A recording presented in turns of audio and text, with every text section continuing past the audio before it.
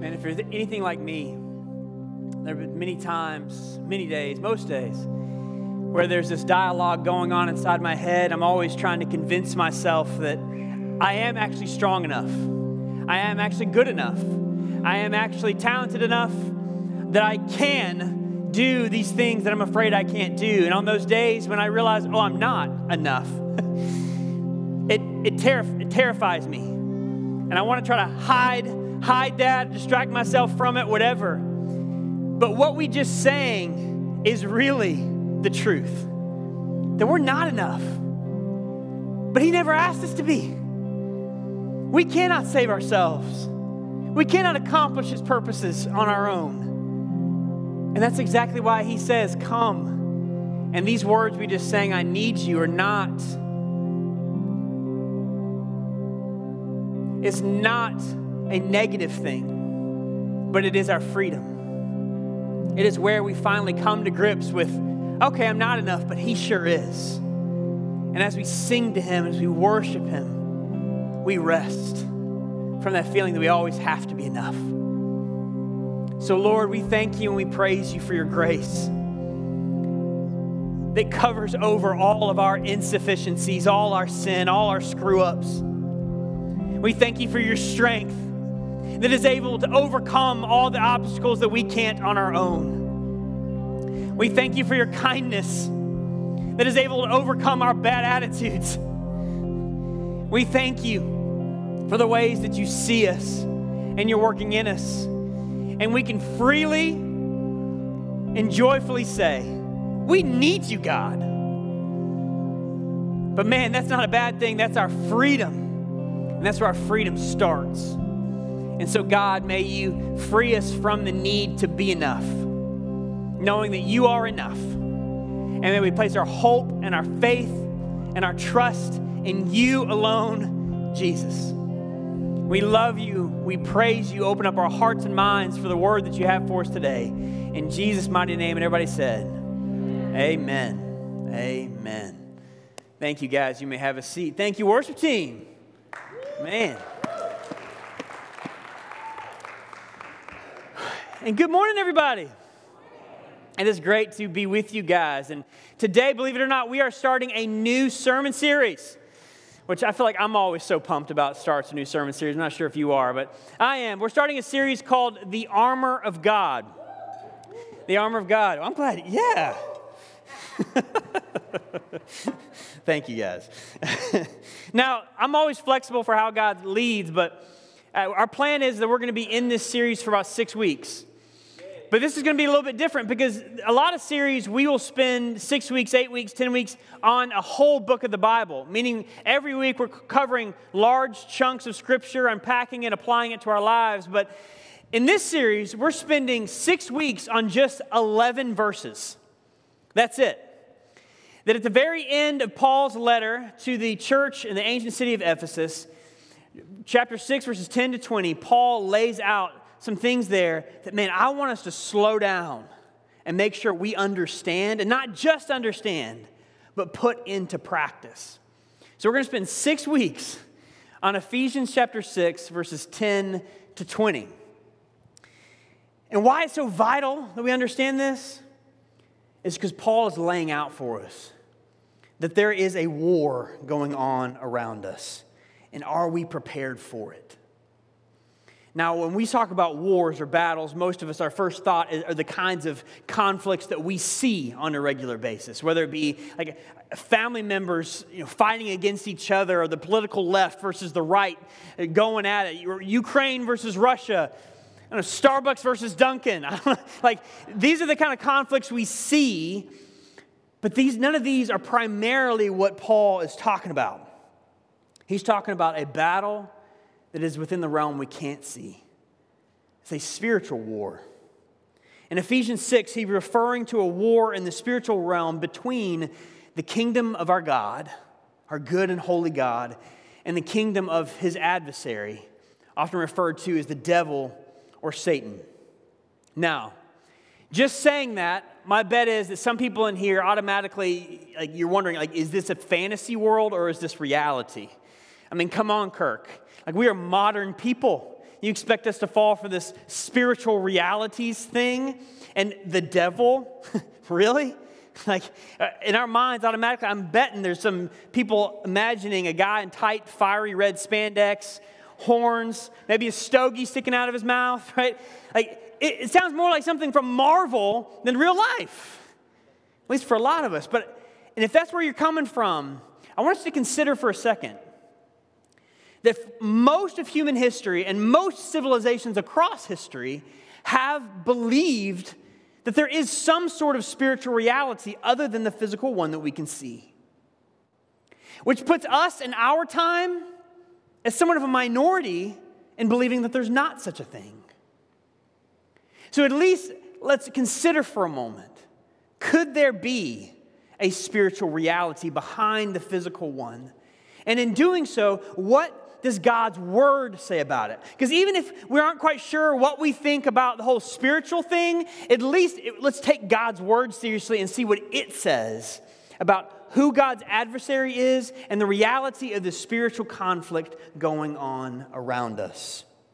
So we're not looking at what does pop culture say, but what does God's word say? And we're going to take that seriously. And the danger is that if we don't really understand what God's word says about who God's adversary is and how he works, then we run the risk of either underestimating or overestimating the reality of our adversary. Quick story. When I was in middle school, I was a part of the football team. In almost every practice, the coach would hold one-on-one drills where he'd get everybody in a circle and he'd call out 2 random names, and those people would come to the circle, face each other, square up, and when he blew the whistle, they would go at each other and see who could knock the other one back or maybe even to the ground. Well, one day, we got doing the drill, and he called my name.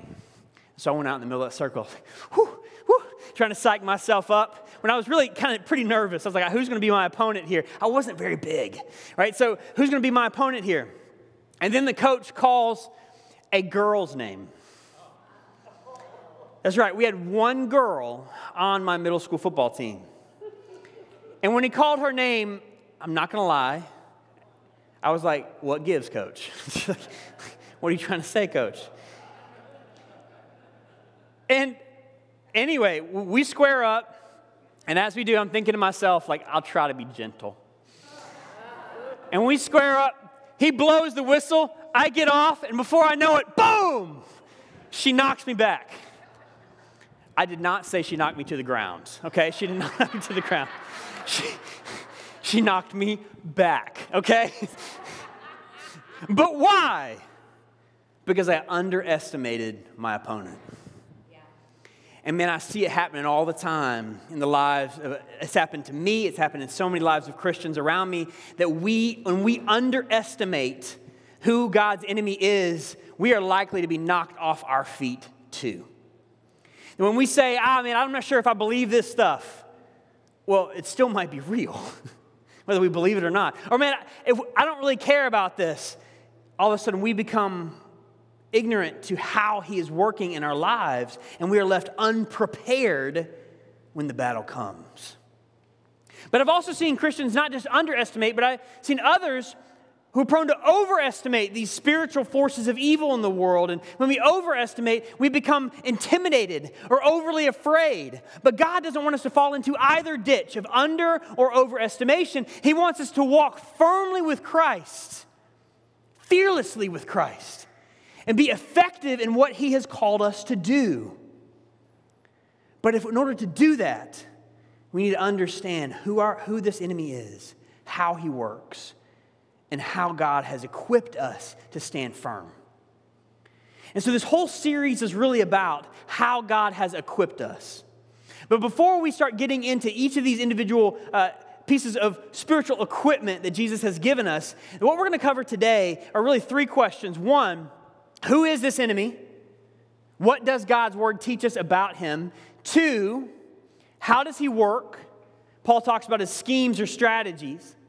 But 3, how has Jesus equipped us to stand firm in his victory daily? So that's where we're going. And it's a lot. We're going to cover a lot, so I encourage you, please lean in with me. We're going to start at Ephesians 6, verses 10 to 20. We're going to read that together, and then we're going to pray. Now, I'm really focusing just on the first 4 verses of this passage today, but I'm going to read all of it for now so that we can get a good picture of the landscape and where we're headed. And if you want to join me with the blue Bibles, we're on page 950, or you can read on the screen behind me. Ephesians 6, verse 10. Finally, be strong in the Lord and in His mighty power. Put on the full armor of God so that you can take your stand against the devil's schemes. For our struggle is not against flesh and blood, but against the rulers, against the authorities, against the powers of this dark world, and against the spiritual forces of evil in the heavenly realms. Therefore, put on the full armor of God so that when the day of evil comes, you may be able to stand your ground. And after you have done everything, to stand. Stand firm then with the belt of truth buckled around your waist, with the breastplate of righteousness in place, and with your feet fitted with the readiness that comes from the gospel of peace. In addition to all of this, take up the shield of faith, with which you extinguish all the flaming arrows of the evil one. Take the helmet of salvation, the sword of the Spirit, which is the word of God, and pray in the Spirit on all occasions with all kinds of prayers and requests. With this in mind, be alert and always keep on praying for all the Lord's people. Pray also for me, that whenever I speak, words may be given me so that I will fearlessly make known the mystery of the gospel, for which I am an ambassador in chains. Pray that I may declare it fearlessly as I should. So, Lord, I pray that you take this word and you plant it deep within us. Give us the ability to understand and believe what you say. And may it change our lives and strengthen us, God, that we might not be a people who are easily knocked down, but who stand firm in your victory. In Jesus' name, amen. So from Paul's words here, what did you initially pick up from it? First, I hope you saw Paul's not messing around. He's not discouraged, but he is serious. But second, while he talks about the armor as a metaphor of other things, when he talks about Satan or the devil or the spiritual forces of evil, these are not metaphors. He is real. So who is he? Who is this enemy? And so we don't fall into the ditches of over or underestimating him. What does Scripture tell us about him? We'll start here. God's enemy is real. And he's working to sabotage God's good work in and around us. Now, when I'm reading this, I don't know how you felt about it. When I'm reading this, I kind of wish Paul would have taken a little bit more time to explain to us what he means by the devil. Right? Like, Paul, can you illuminate for us what this means? But he didn't here because the church in Ephesus already had a very strong understanding of who this enemy was. If you go back to places like Acts 19 tells the story of when Paul was in the city of Ephesus. And it says that there were many people there who once dabbled in sorcery and evil spirits, things of the like, before they came to Christ. So there's many in that church who are well aware of what Paul means. But still, that doesn't mean we are as readers today. And so we need to dig into Scripture and move just beyond just Ephesians in order to get a full understanding of who he is. So what can we gather from the rest of Scripture to understand who God's enemy and our enemy is? Well, he has many names, but they all portray his obsession with undermining God's work and contaminating all that's good. So first, Paul referred to him as the devil. The devil means slanderer. His job, as he sees it, is to malign or slander God's reputation and character among us and in the world. Or you may know him better as Satan or the Satan, which means the adversary. Whatever God is building, he's trying to tear down. Whatever God is doing, he's trying to undo. Whatever God creates, he tries to counterfeit. Now, to be clear, God and Satan are not equal in power. While Satan arrogantly opposes him, God alone is all-powerful. And we'll get to that more at the end. But other than the devil or Satan, you may have also heard him referred to as Lucifer. Like, where does that name come from? Well, we have to go back to the Old Testament for that. Starting in Isaiah 14. Isaiah 14 tells us about this being called the morning star. Morning star, translated into Latin, is Lucifero, or Lucifer. He's the son of the dawn, meaning he was bright, he was beautiful. But he tried, it says, to ascend the throne of the Most High God, and in turn, he was thrown down from heaven to earth. Now, Ezekiel 28 fills out history for us in the story a bit more. And it refers to him as a beautiful guardian cherub. A guardian cherub basically means a warrior angel. All right? A warrior angel, which until wickedness was found in him, he was a warrior alongside God. But when he turned against God, God threw him down. And Jesus himself confirms this. When in Luke 10:18, he says, he recounted the day he saw Satan fall like lightning from heaven. So you put all this together, that Lucifer, the devil, Satan, was once this beautiful, bright angel, proficient in battle. But when ambition and pride consumed him, he led other angels in an attempted rebellion against God. And see, all of that then helps us understand when we go back to Paul, in chapter 6 of Ephesians, verse 12, Paul talks about these other things, these rulers, these authorities, these dark powers, these spiritual forces of evil in the heavenly realms. What in the world is that? Well, all of these things are referring to not people made in the image of God, right? He says not flesh and blood, but they're referring to spiritual beings of some sort. And the heavenly realms speaks of an area of existence or a realm of existence beyond what we can see, but it is a spiritual reality, not a physical one. And these rulers and these authorities or these other spiritual beings are those in alliance or under the control of God's enemy, whether they be demons or evil spirits or some sort like that. Again, Scripture doesn't give us all the details of all of these it doesn't answer all of our questions, but what we do need to understand is that all of this is evil, and its main intent is to undermine God's purpose and contaminate all that's good. You guys still tracking with me? All right, you okay? So now let me ask, what does all this have to do with us? Right?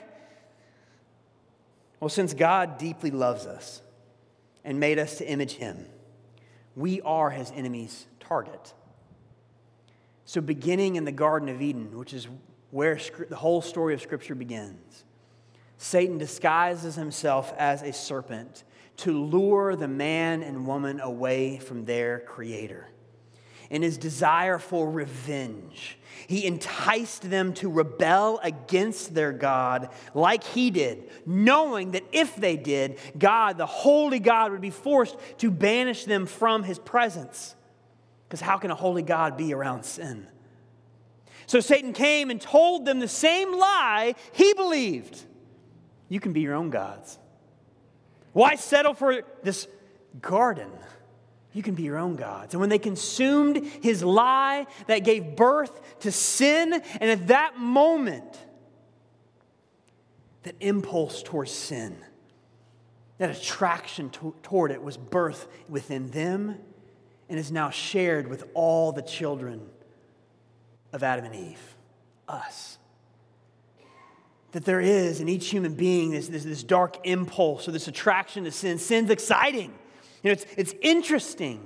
It makes our heart race, and we think that by following it, we'll find some sense of greater freedom in our lives.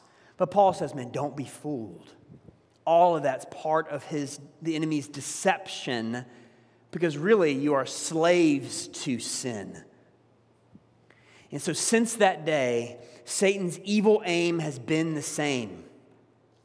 To blind us from the reality of who our God is so that we will not turn to Him. And he doesn't just work on a personal level. he also works on a corporate level. And he's often referred to as the God of this age, or sometimes the ruler of this world, because he is devising twisted philosophies and moralities in order to blind entire societies from the reality of the God who loves us. But let me tell you, if you belong to Christ, you are not a victim to any of this. You are not. And that is what this series is all about. And we'll get there more in a moment. But before we can learn how to resist him, let's answer our second question. How does he work? In chapter 6, verse 11, Paul refers to the devil's schemes or strategies. Well, what are those? Because before we can know how to resist the devil, we need to understand his strategies. Again, his highest goal is to keep us from God. He doesn't give a lick if you believe that he exists or not. He does care if we turn to, worship, follow God's way. And so that is why he wants to blind us to the reality of the good news of Jesus, because the good news of Jesus is the way. And by faith in Jesus, we come into relationship with God. But if you do belong to Christ, man, that means that you're no longer owned by God's enemy. But that still doesn't mean that he leaves you alone. Because if Satan can't keep us from Jesus, he certainly will work real hard to keep our focus off Jesus. He's no dummy. He knows that we are more than conquerors through Christ. But if he can get us distanced from Christ, distracted by other things, he can leave us paralyzed and ineffective. And once in that place, he can seduce us to compromise or deceive us toward straight up discouragement until we are left ineffective. Well, how does he do this? Well, first, he may try to get our focus off Jesus and onto our ambitions. One of the first things he said to Eve is he said, hey, if you disobey God, you can become like God. What's he appealing to there? Her sense of ambition. It says that I can be greater. I can imagine in this moment that he's even filling her imagination. She knows there's a tree in the garden she can't eat from, but he's filling her imagination with all the fruit she could ever want. And she can eat it whenever she wants, and no one has to tell her what she can and can't do. She can be her own boss. She can have people praise her. She can have glory, fame, money. All of this is beginning to fill her mind. And she can have it all because you deserve it. And as he begins to distract us from Jesus and toward ambition, he may also try to fixate us on our pleasure. Eve, it says in Genesis 3 that she saw that forbidden fruit and saw that it was pleasing to the eye. And in that moment, instead of focusing on everything she already had that God had given her, he gets her to focus on the one thing she doesn't have. And instead of her saying, I want that, eventually the I want it turns into, I need it. I need it. That can make me happy. And then after she bit, isn't it always interesting that sin needs company? That it's never content with just one person, but she brought Adam and Eve, and she brought Adam in, and of his own volition, he bought the lie too. But with pleasure and ambition, then Satan works to consume us with pain. After Adam and Eve sinned, then came the fear. Then came the shame. And then they began to turn on each other. Adam blamed Eve, and Eve, her heart was set against Adam. See, man, the devil doesn't create every struggle, but he will certainly utilize them to fill us with shame, paralyze us with fear, fill our relationships with bitterness. And once he's done that and he's got a way in, he begins to amplify that shame until it becomes self-hatred, intimidate our anxieties until we are crippled, inflame our bitterness into grudges. And when he finally suffocates us in the darkness of all of these things, now we can't see God. And we're trapped in a sense of hopelessness, and our faith is shot. And this is exactly what 1 Peter talks about. That like a lion on the hunt, our enemy will do whatever he's able to separate us from God so that he can then consume us in darkness. And he is ruthless. He has no principles. He lives by no Geneva Convention. And what is his main tool in all of this? Targeted deception, which he uses to bait us into sin or despair. If you remember, he's also called the father of lies. Deception is his language. But how he goes after you is going to be different from how he goes after me. Because he knows each of our weaknesses. He knows our tendencies, our interests, our past abuses, our history. And he's logical and he's crafty. And while he's not, again, responsible for everything that goes wrong in our lives, he will certainly try to leverage those things. So my question to us as a church, and I strongly encourage you to consider this prayerfully, is when are you most prone to take your eyes off of Jesus? Have you noticed those areas of potential weakness where you may be prone to compromise or tempted to fall into a state of despair or depression? You know, one of those areas for me historically has been finances or money. God has done a lot in my life in that area. But man, during seminary, this was one of the biggest struggles for me because we had very little money. Like paying the $2 tolls on the interstate in New Hampshire hurt. Ask Shelby, it's real. But when our finances weren't looking good, I had this nasty little habit of taking my eyes off of Jesus and just putting them on my spreadsheet. And thoughts would come to my mind in that moment. What kind of provider are you? Where is God? Why don't you just quit all this seminary stuff and go get a real job? And so many times I bit that hook. And I got stressed. And it caused a whole lot of unnecessary fights between Shelby and me. And those fights were on me, not her.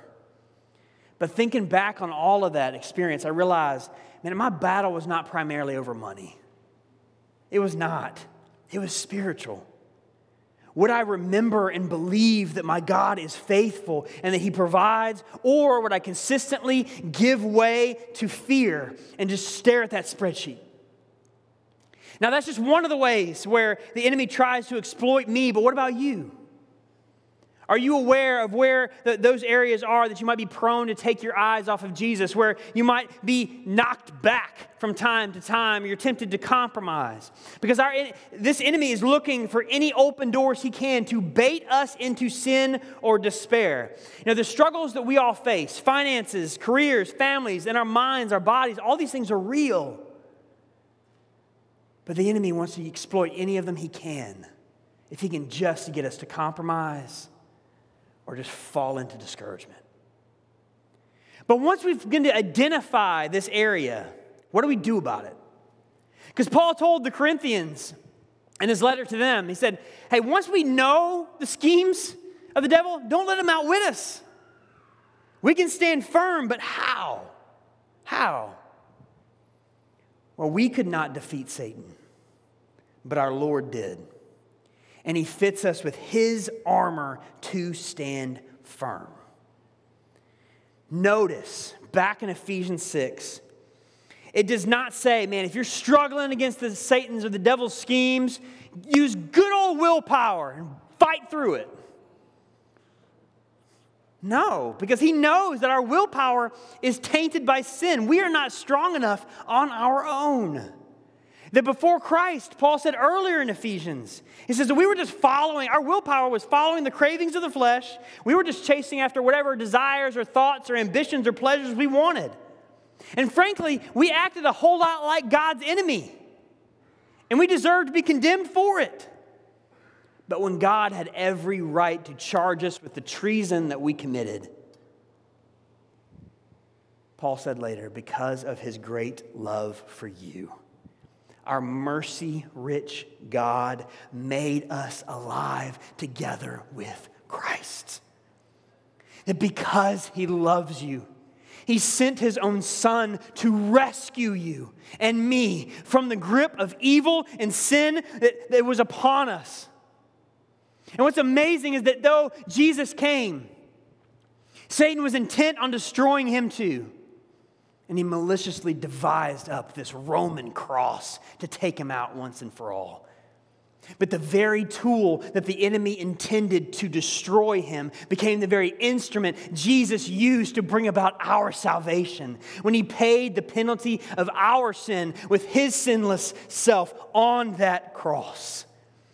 And Colossians adds that when Christ rose from that grave, at that moment, he disarmed the powers and the authorities, meaning he robbed the kingdom of Satan of its last ultimate weapon, death. And he made a public spectacle of them, triumphing over them by the cross. That when Satan contrived sin as the path to death, Jesus came in sacrificial love and grace to make the way to life. And if you believe in him, if you place your faith in him, that means you, my friend, have been delivered from the domain of darkness and you've entered the kingdom of his beloved Son. And there is a day coming that God has already promised. Revelation 20 says when Satan and all those who ally with him will be thrown forever into the lake of fire. But until that day, Christ says, I've given you all the spiritual equipment you need to stand firm. He never promised us a struggle-free life, but he did promise to give us all we need to stand firm in it. And I want us to check this out because this is so cool to me. That back in Isaiah 59, it describes God as one with armor on. He had a breastplate of righteousness and a helmet of salvation and other armor. Well, I think Paul is thinking about all of that as he penned these words telling us, if you belong to Christ, now his armor is yours. You don't manufacture it. It's a gift from God alone. That all that is his is now yours. His truth, his righteousness, his peace, faith, salvation, spirit, his word, his full armor, not partial, all of it has been given to us so that we might be able to stand firm. And man, we're going to unpack all of that in the weeks to come. But at least for now, I want us to realize God's enemy is real. He is evil. He is strategic. But God has given us all his spiritual equipment so that we can stand firm in Christ's victory. And so as I close, I want to leave us with 3 questions that I want us to consider. Not just consider. I want us to pray and ask God about it. And the prayer part is huge. It's key. Because prayer is where we shift our focus off, whatever it is, and back to God. But I want us to ask 3 questions. 1, what are those areas in my life where the enemy tries to exploit me? God, where does he try to exploit me? Where am I tempted to compromise or grow discouraged so that he tries to make me ineffective for Jesus? Like I said earlier, I realized one of those areas for me was money and finances. What about you? But then 2, what are the lies that you tend to bite in that area? You know, my personality, I really like to feel in control. I'm sure no one else here can relate to that, but that's me. I love to feel in control. And I love to see that things are going to work out. And so many times I would look at that spreadsheet believing the lie that I will only be okay, we will only be okay if the numbers on that sheet says we are, instead of trusting God. And when it happens, I would become so focused on trying to feel secure again that I would stop looking at what God had led me to do. And then I would start picking fights with my wife whenever I felt like she spent too much money. I'd get all passive aggressive about it, right? Like, what's wrong, babe? Nothing. No, seriously, what's wrong? I don't know. Like, why did you have to buy a $5 latte today? And that never went well. Never went well. Always ended up in an explosion of some sort. But that's how Satan works, right? He's not just content on stealing our financial peace. He wants to steal our peace in our marriage, in our families, in our jobs, in all of our lives. And he won't rest until he does. But once you've identified that area of weakness in the lies we tend to bite, the most important question is number 3. What is God's truth that combats that lie? How will you begin to see the struggle differently in light of God's goodness, His truth, and His purpose? And we're going to hit more on this whole truth idea next week when we talk about the belt of truth. But for me, I learned I had to go back over and over and over again to Matthew chapter 6, where Jesus said, don't worry about the clothes. Don't worry about where the money's going to come from. But seek first God's kingdom and His way. He takes care of the rest. And I had to keep training my brain to believe that. Coming back to it over and over again. And man, I'm so thankful that God worked that in me because I see the way He provided over and over. But His enemy is real, evil, and strategic. But He has given us all the spiritual equipment we need to stand firm in Christ's victory. Amen, everybody? Amen. All right, stand up. Let's pray together. God, I pray, again,